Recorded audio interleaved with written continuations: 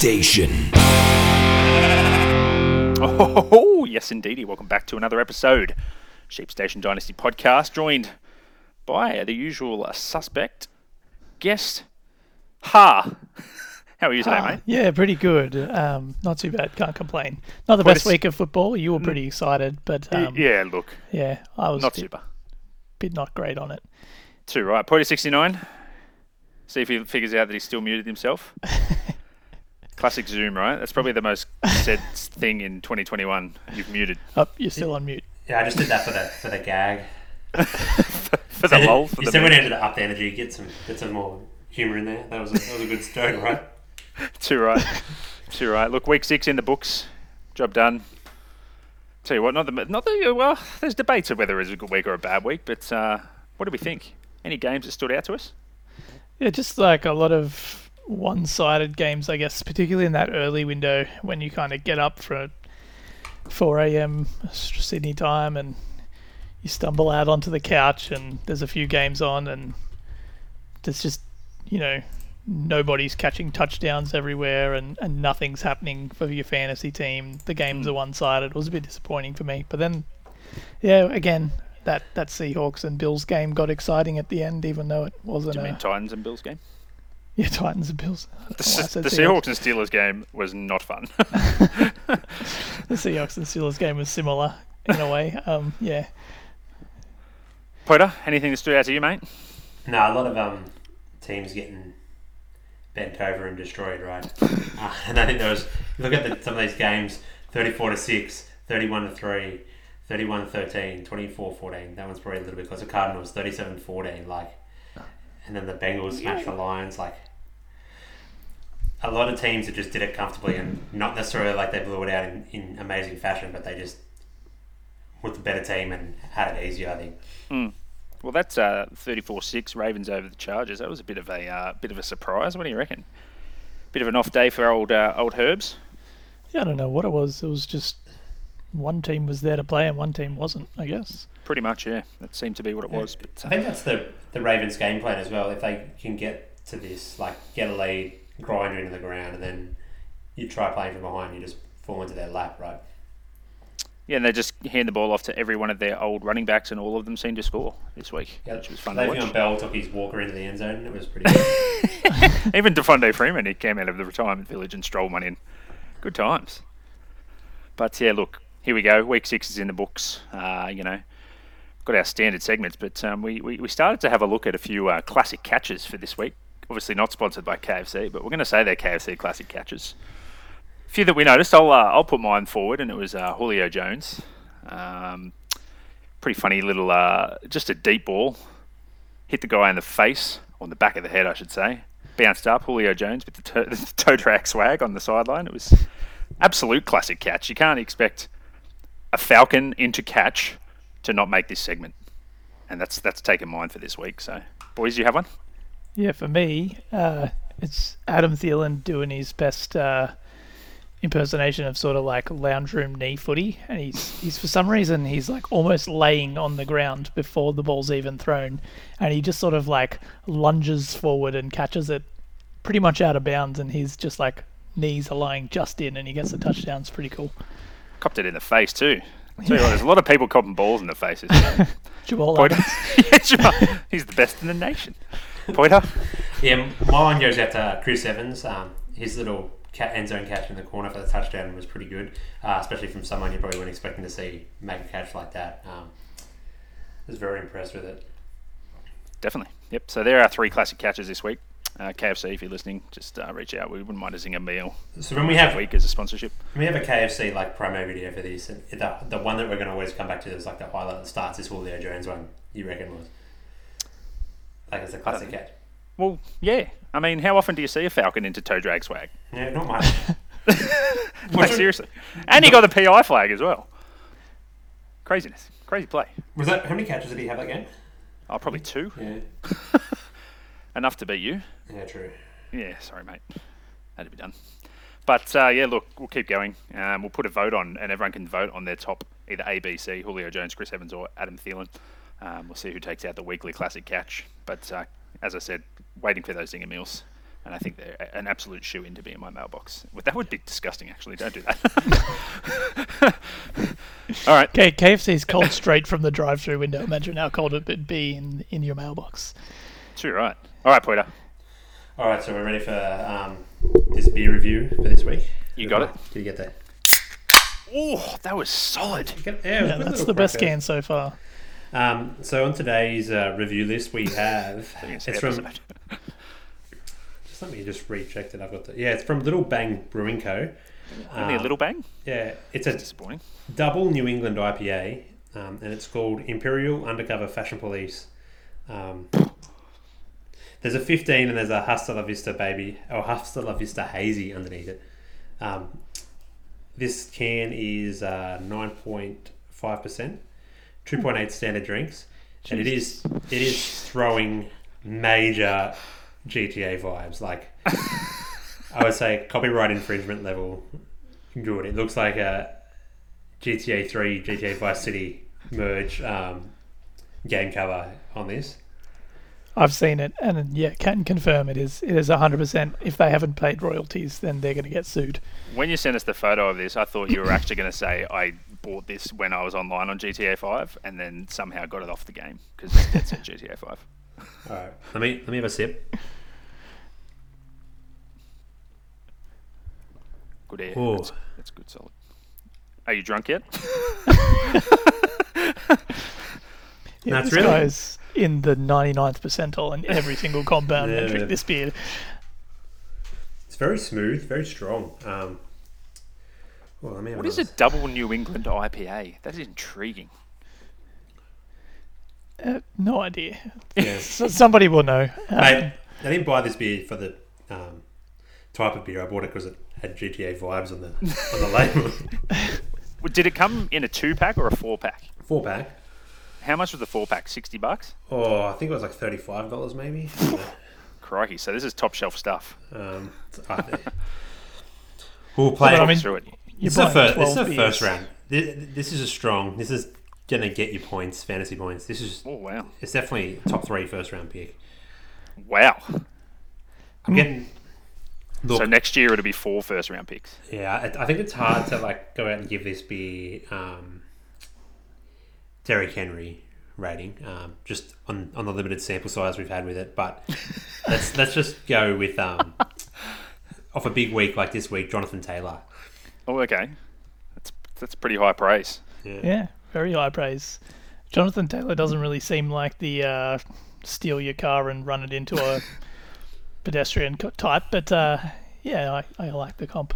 I mean, you got to run him down and catch him, I guess. So a little bit of that going on. How good. Just ease up on those, mate. We don't need you to smash by the end of this. Bloody hell, that's 2.8 standard drinks. I'd be cooked after that. Absolutely cooked. Imagine having 4 of those. Yeah, it's like a half a case. Yeah. Jesus Christ.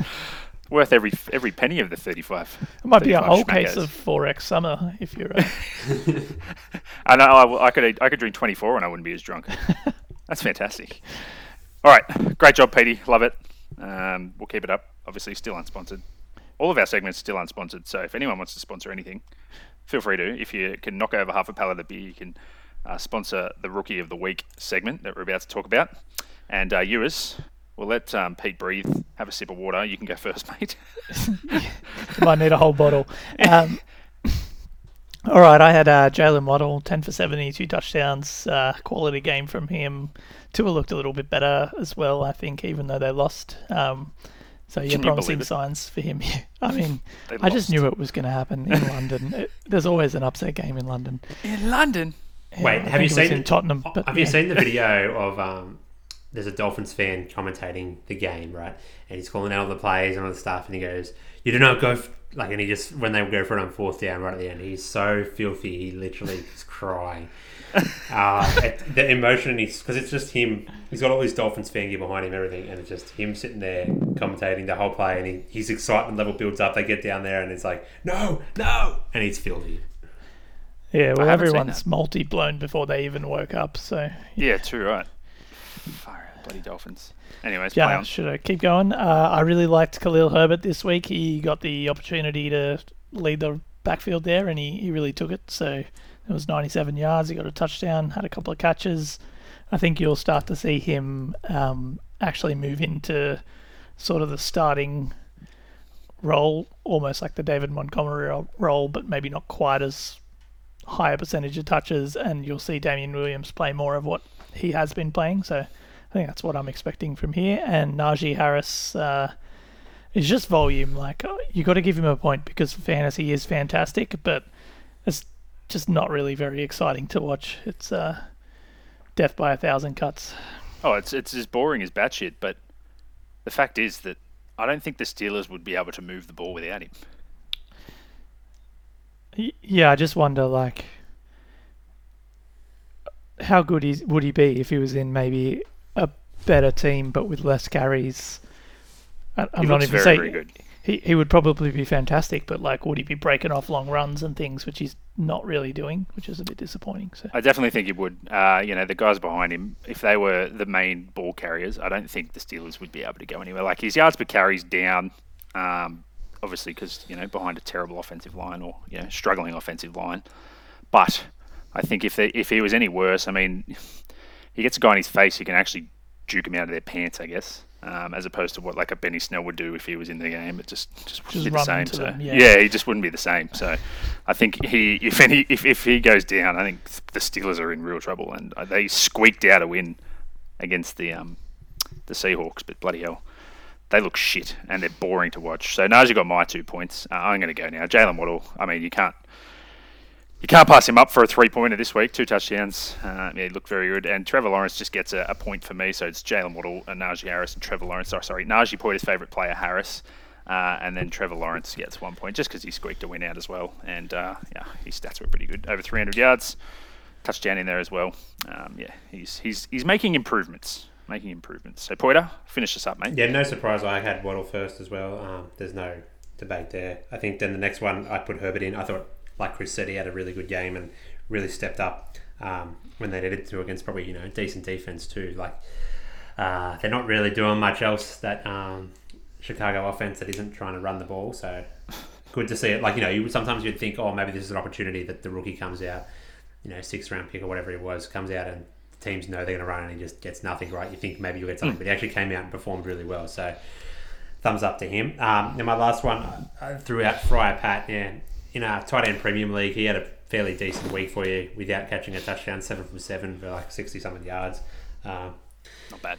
Yeah, I think mainly it was hard because, I've been copping shit every week for throwing Najee Harris in, so I had to try to avoid him. I actually saw you come into the show doc just before, and I thought you were going to delete Fryer Pat and put Najee Harris in because you couldn't do it. But you went with a different Steeler because it was kind of close. I did think about it, but I was just, I copped too much shit if I change it.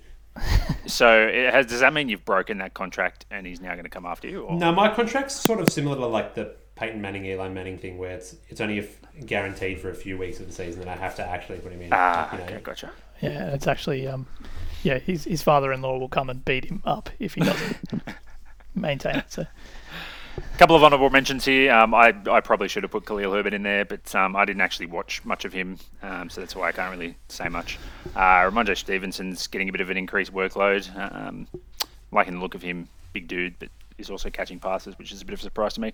And then Chuba Hubbard filled in admirably for Mr. McCaffrey. He's definitely usable if CMC stays out. So if you've got CMC and you don't have Chuba, I think you've made a mistake there. So yeah, probably. There's a lot of good rookies that are actually performing. That you can put into your team and start them up, right? It's definitely these top level ones that we're sort of including here. But it's the point that's interesting, I think, is this is a quarterback. So everyone's seen amazing, like top 12 fantasy points from the quarterback, or that 20 sort of plus points a few weeks in a row, which is sort of limiting them for this award, I think, long term. No appearance from Jamar Chase here. He only caught 4 balls, 97 yards still though, so that's still decent. Yeah, but we've been set up to expect a lot. Yeah, that's the thing, right? Yeah. Just expect him to score every week on a long bomb, and yeah. It's shit week. Didn't even get to 100, yeah. Oh, that's pathetic. Only 11.7 fantasy points in half PBR. That's just pathetic. Get better. What about his block though? That was pretty good. Yeah, and he got high praise from Burrow for that as well. High praise from a lot of people actually. You don't see many people doing that, so good on him. Yeah, good on him. Good on him. Well, So that's how. Yep. Play on. I said he's done really well. Like that team sort of moved in the right direction. I think so. Definitely, and I think Oh, yeah. if you're coming out of that preseason, everyone was real panicking over him. Yeah. He's really just shut up a lot of people. Yep. Very, very good. All right, let's move on. You're in control here for this main segment.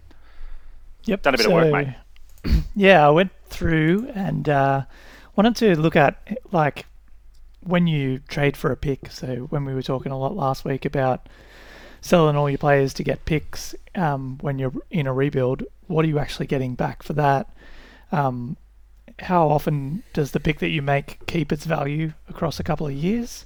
And how often do you make value on that? Because I think something that's sort of like my approach to this is almost like a stock market. You want to pick up those players and build value in your team, and you can do that with draft picks pretty easily. So I went to a trade calculator. I used Dynasty 101, but yeah, it doesn't really matter what trade calculator you use. They're all going to have some odd values in there every now and then, but most of the stuff is going to be pretty easy to follow and pretty obvious where there's sort of a big oversight or it hasn't been updated yet. And so I took the value projected for the picks, and then I took the current value of the players that were drafted in our league in the first 40 picks for the past 3 years, and just looked at what had happened. So I wanted to look at hit rates and things like that. So I guess it's pretty hard because no one listening can see it. But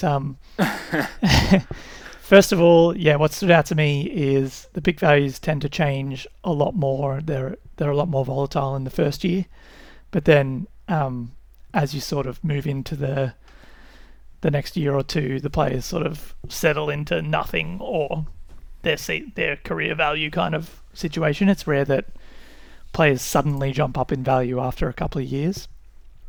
And also just probably what stood out to me is that 2020 was just a really good draft class.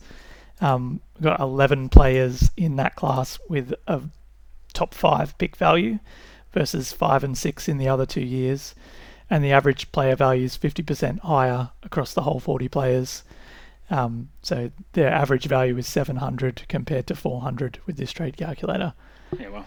So pretty crazy stuff from that year. And if you're looking in through it, it's pretty obvious why that those top 4 running backs and JT, Clyde Edwards-Helaire, DeAndre Swift and J.K. Dobbins have all maintained or like grown in value significantly. You got Jerry Jeudy and CeeDee Lamb who are still there. Cam Akers even, he's way down in value because of the injury, but he's obviously had a lot of value. You had Justin Jefferson killing it, T. Higgins doing great. Yeah, just so much depth in there. Or right down into the second round, you got at the end of the second round we had Antonio Gibson go, and he's the second or third most valuable player in that class. So it was a pretty good one. Chase Claypool in the third round, so just a lot of depth. Even Justin Herbert with pretty high value. Mm-hmm. Yeah, so looking through the hit rates, I looked at a hit as being have the player having increased their value to jump up a spot or a round, depending where it is. So higher up in the order, they want to increase significantly, whereas lower down, they don't need to increase by as much. Yep.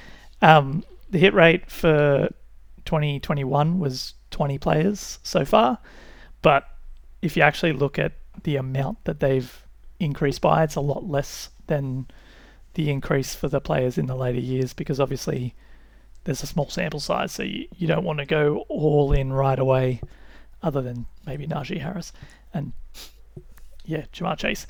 But 17 hits from 2020 versus 11 in 2019. But where it starts to settle out, we had a similar number of players sort of maintain their value, 13 and 14 in 2021 and 2020, only 4 in 2019. So that leaves 25 busts now for 2019. So what I'd say is after a couple of years, your players really start to either they are something or everyone gives up on them pretty much. Is that where you guys were kind of thinking?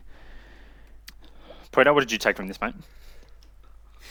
I think to answer Chris's question, I think there's some guys here. If you look at we look at 2019 where we started from, they're just now they're worthless. They're on no one's rosters. They're never going to be around again, right? Even if they do show up, it's going to be a shock. No one's going to really want to have them or value, right?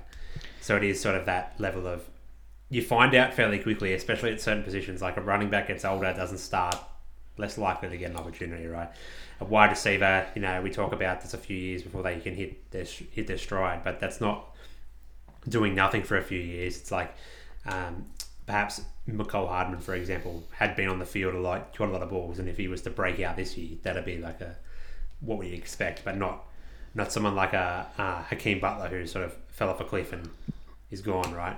Yeah, Marquise Brown's probably your perfect example. Yeah, he's a good one there. In the trade calculator, he's actually only worth 260 at the moment, so they haven't really caught up to what he's done. I'm not sure when this was last updated, but he's suddenly jumped in value. Like if you were trying to trade that value for Marquise Brown now, there's no way that you're going to get that. So updated October 7, by the way, so it's a few weeks old. Yeah, so you got players, like Bryce Love and Justice Hill, Darwin Thompson, Ryquell Armstead, Quadri Ollison. They're all like Benny Snell, even like less than 10 as their value, so they're below a 4th round pick. It indicates that pretty much most of those players, like most of the busts, other than the ones that were drafted pretty early, are probably on waivers, even in a dynasty league. So, yeah. Yeah, I think it's interesting. Obviously, each year, of course, is going to be very important to do your research, I guess, is what I'm trying to get here, because, that 2019 year really, really stands out to me. I mean, everyone was raving about Josh Jacobs. He's going to be the next whatever. For his value to be halved across 2 years is pretty dramatic. Miles Sanders, same thing. I still that value there is probably high for what people are actually valuing him at, which is 966 in comparison to, say, David Montgomery at 1311. I don't know. It's tough to take each kind of thing here as this is guaranteed what's going to happen. What do I take from this? It's probably the fact that if you've got the proven quantity, it's worth more than trading him for picks. If you've got Jonathan Taylor, why would I trade him for 2 first-round picks when I've got, let's just say, 3 out of 10 chance that he's going to be a bust? Yeah, basically that's the fear there, is that the bust rate for that first round is way too high, and it's pretty frightening. Sorry, Peter, go on. I guess I was saying that in that bust rate, there's like a sort of a trend. It sort of happens mid-round, right? Like the first picks are normally the locks, and of course you get the choice of the litter. They seem to come out solid and strong. But when you look at some of these, you come back like to Justin Jefferson. He was 109 in that 2020 year, and then you look at the AJ Brown, DK Metcalf. They're all past the first. They're the competing teams are picking these guys up if they've kept their picks, or those late first round picks are still just as valuable, if not more valuable, than the mid, the 3, 4, the 4, 5, 6 I'm looking at here, right? Yeah. I mean, that 2019 of our data, that Mecole Hardman pick at pick 6, I don't know what was going on there with Straka. Paris Campbell at 5. Campbell, a lot of hype built from a particular somebody, and then someone getting a handcuff for a wide receiver. That's exactly when you get hyped into the draft and hyped into landing spot over talent, I guess. Yeah, is the real answer, right? Yeah. DK Metcalf is the perfect example of that, because everybody raves about him, and then all of a sudden somebody says, "Oh, he didn't have a very good 3-cone," and then everyone just lost their mind about one little detail. He can only run the 9 route. Great. Like he's going to go play with Russell Wilson, who literally only throws 9 balls. And Like, that means he's going to go perfect. a long way away from the line of scrimmage and catch a ball for a touchdown. Also, he's 6'9" and 700 kilos, and somehow still runs a 4.2. But in saying that, like, this was our first rookie draft in Sheep's 1. I mean, I bought into it as well. N'Keal Harry was my wide receiver pick, wide receiver 1 that year. You kind of buy into the hype pre-doing your research. So I think you'll notice that the picks, as they get further in your dynasty career, you're going to make better picks and smarter picks, that's for sure. But the research you do is going to really determine if you're going to be a hit or miss here. I mean, it's tough. It is tough. But I honestly, this has completely sold me on the fact that I don't want to buy picks here for known quantities. That's for sure. I mean, older running backs coming towards the end of their kind of their prime and their contracts and stuff like that. Yeah, fair enough. You might be able to rebuild that way, but geez, it's risky, hey? Yeah, so a couple of other things that just sort of stood out to me in there, and then we'll get to a few talking points. Sort of the later round picks, if you look through who's really maintained or like held on to value in the 4th round, it's generally your tight ends and your quarterbacks. They tend to, because they've sort of got a longer development period, if you're picking up them in the 4th round, you're probably going to hold your value. So particularly sort of when there's, in a non-superflex, obviously, but Mac Jones sort of sliding down to the 4th round because no one really thinks he's going to be anything. But at the end of the day, he's still a starting quarterback that's young and could go somewhere. So people are going to give him 2 years to fail, basically. And then in that 3rd year, that's when he'll drop off. So, I guess what I took away from that is if you picked up one of these higher upside running backs, because obviously the tight ends and the quarterbacks in a non-superflex league, they're going to maintain their value, but they're also probably not going to jump. Like Justin Herbert is 794, and that's about as good as you probably could hope. That's crazy, isn't it? For a quarterback to go up. Whereas, Chase Claypool's 1,200 from the same year. And, I'd probably say, like, comparatively in their own position group, there's one that's much higher up the list than the other, and that's Justin Herbert. So, yeah, the converse lesson from that for me is that probably if you've got a wide receiver, you haven't really seen much from him, or you got a running back and you haven't really seen much for him, they're a handcuff, they're going into their 2nd year, if you can sell them even just back for what you got, you're probably coming out with another chance to see if you can hit a Terry McLaurin or something before they lose their value completely, because all these running backs basically the running backs aren't hitting unless they're the top 3 picks. They're the only ones that are really like going off. And there's obviously a few little exceptions, but this is my other takeaway. That sort of after the first couple of running backs that are locks to be good, a lot of them are just total busts. Just like Keyshawn Vaughn, just nothing. He's worth nothing now. Trying to even find more. Zach Moss, you knew he wasn't going to be the every down starter, and his value is sort of holding at that. It's never going to jump up. It's very rare that these running backs sort of leap into, especially if they're behind someone like Alexander Mattison. He's going to maintain his value because if he goes down, but it's only valuable to one person really. So yeah, pretty much aim for running backs at the top. If not, I think you're probably almost not worth picking them. Yeah, I think it's trade before they lose the value, right? So we're looking at we might actually put this, we'll share this with the listeners. You look at 2019, anyone after the 2nd round that's a running back is essentially just here in red, as they've lost all value, right? You wouldn't even be able to get a 4th from now. And we're looking at people like the running backs in this kind of area. Hang on, someone's trying to update something on my computer. We're looking at Bryce Love, no value. Justice Hill, no value. Darwin Thompson, no value. Raquel Armstead. These guys in the 2nd, 3rd round. You look at the next year, 2020. I mean, Keyshawn Vaughn, you wouldn't be able to get anything for him. Zach Moss, hard to sell at the moment. AJ Dillon, useful for the the Green Bay owner, Aaron Jones owner. Antonio Gibson was a hit, but then after that, like Darrington Evans, nothing. Anthony McFarlane, nothing. Josh Kelly, nothing. So yeah, it's now we go have a look at this year, right, and prepare for next year.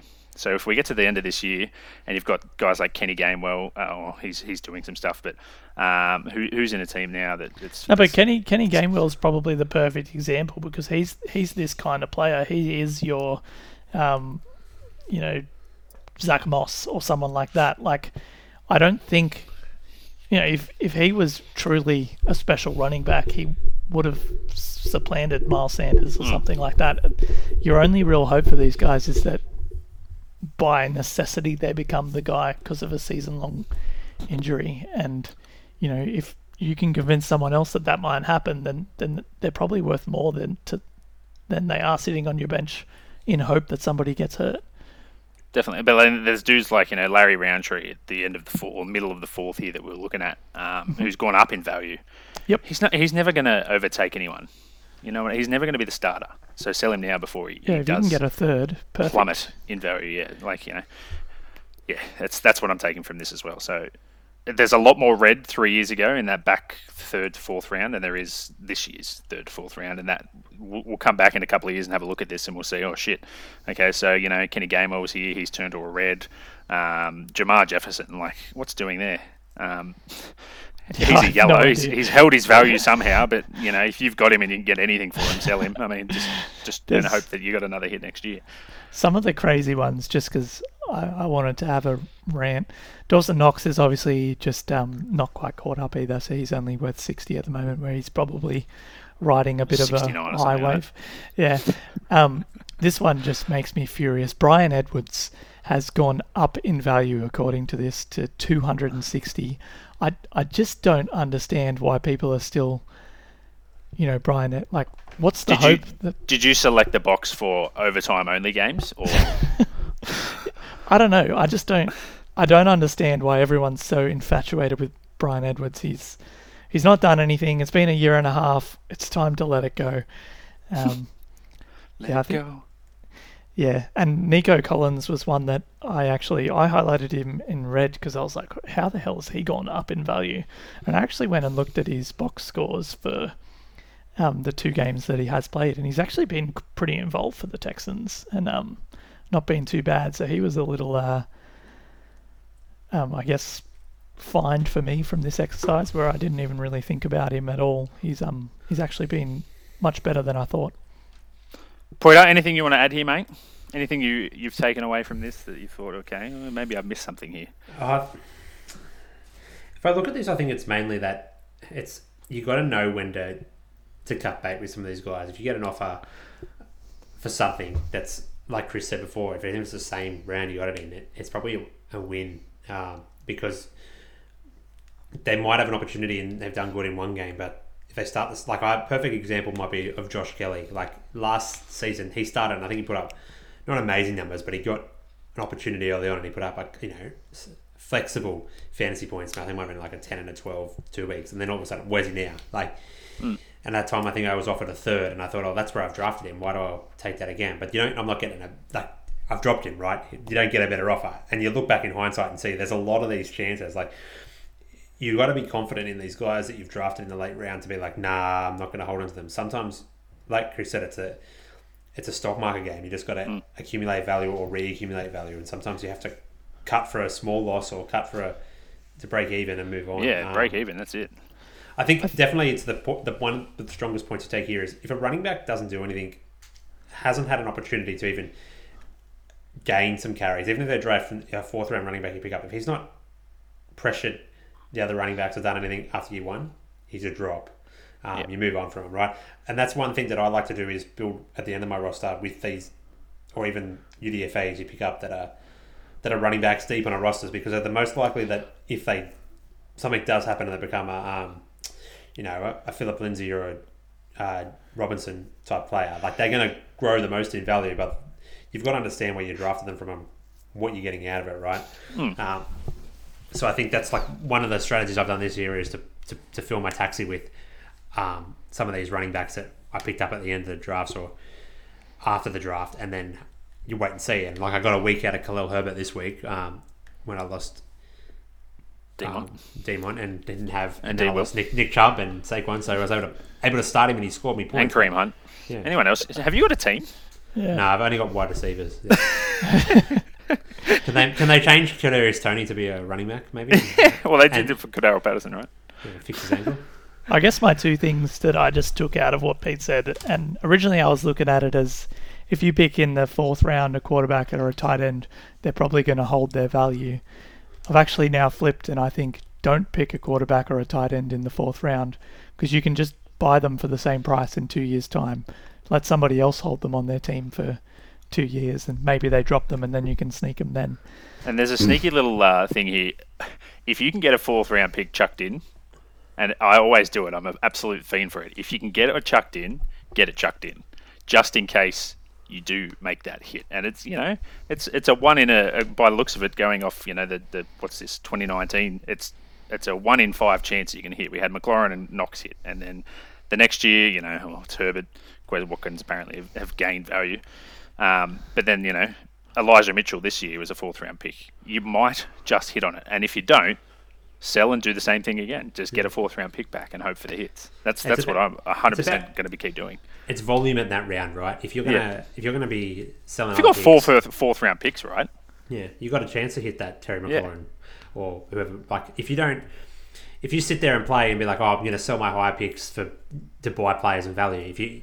That bloke will give you a 4th round pick back, even if it's this round, year, or whatever year. It's just always look to get that little pick back. You're not going to necessarily. It's not always going to hit, but like knowing that you get an extra shot at hitting is that chance to get that. My part to it as well would be if you can sell these running backs that are probably never going to be anything, right? You can get a 3rd or a 4th back.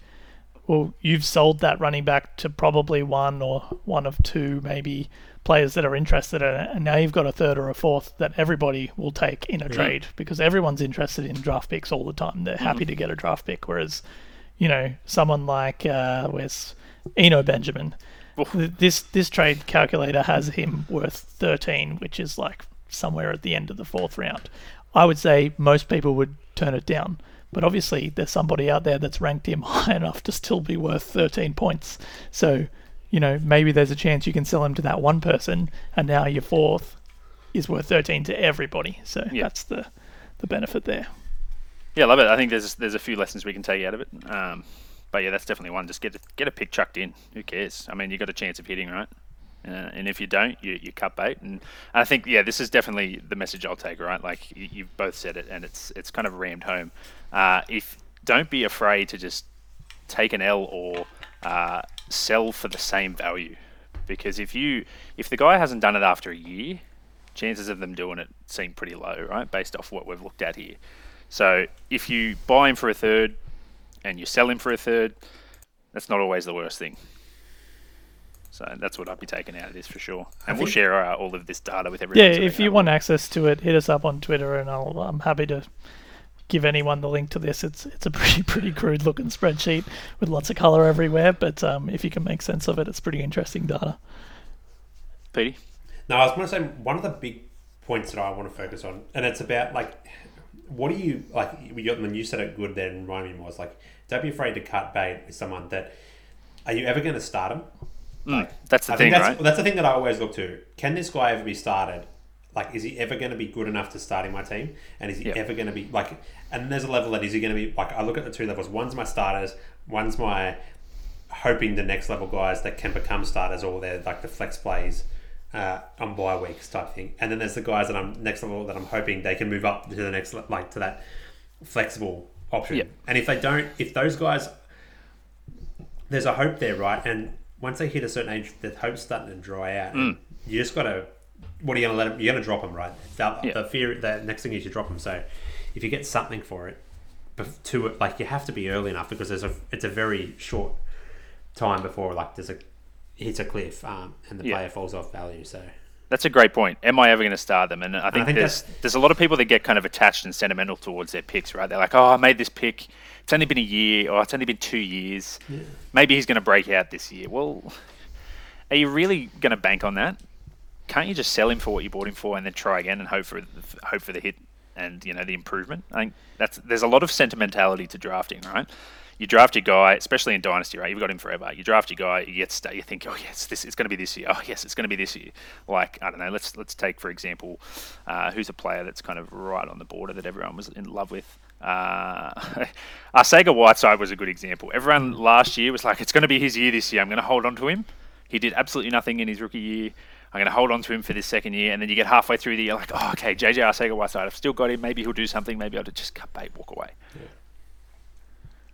Yep. All right, anything else to add here, boys? Good little exercise. I like it. No, I think that was pretty much it. Like I said, hit us up if you want the info. Thanks, Dynasty 101, for the trade calculator. I use it all the time, just to watch player value. Not so much for calculating trades or anything. It's just it's a good start. I really like to use trade, right? Yeah, and I like to use it to just sort of see how my players are being perceived by others, basically. So I keep track of how my players are valued and whether they've suddenly shot up, particularly the ones I drafted this year, because like I said, they're the most volatile ones. So if I spot someone who's jumped up in value, try and sell them. Yep, definitely. I think it's definitely worth keeping a look at. Even you don't have to check every week. It doesn't update every week. No. But, a couple of times a year, just have a look, see where your player is, see if there's any change, if it's gone up, down, make a move. If you see they've gone up by like double, you think, oh shit, maybe I can sell high on this guy and cash in, or you've scored yourself an absolute steal. But happy days. Keep an eye on it. Hit us up on Twitter. What's our thing these days? At Sheep Station Pod on Twitter, Facebook group, Sheep Station Dynasty Pod. And Sheep Station Dynasty Podcast on Instagram. If you want to take a look at this little spreadsheet that Ewers has created, definitely hit us up on those. And yeah, good times.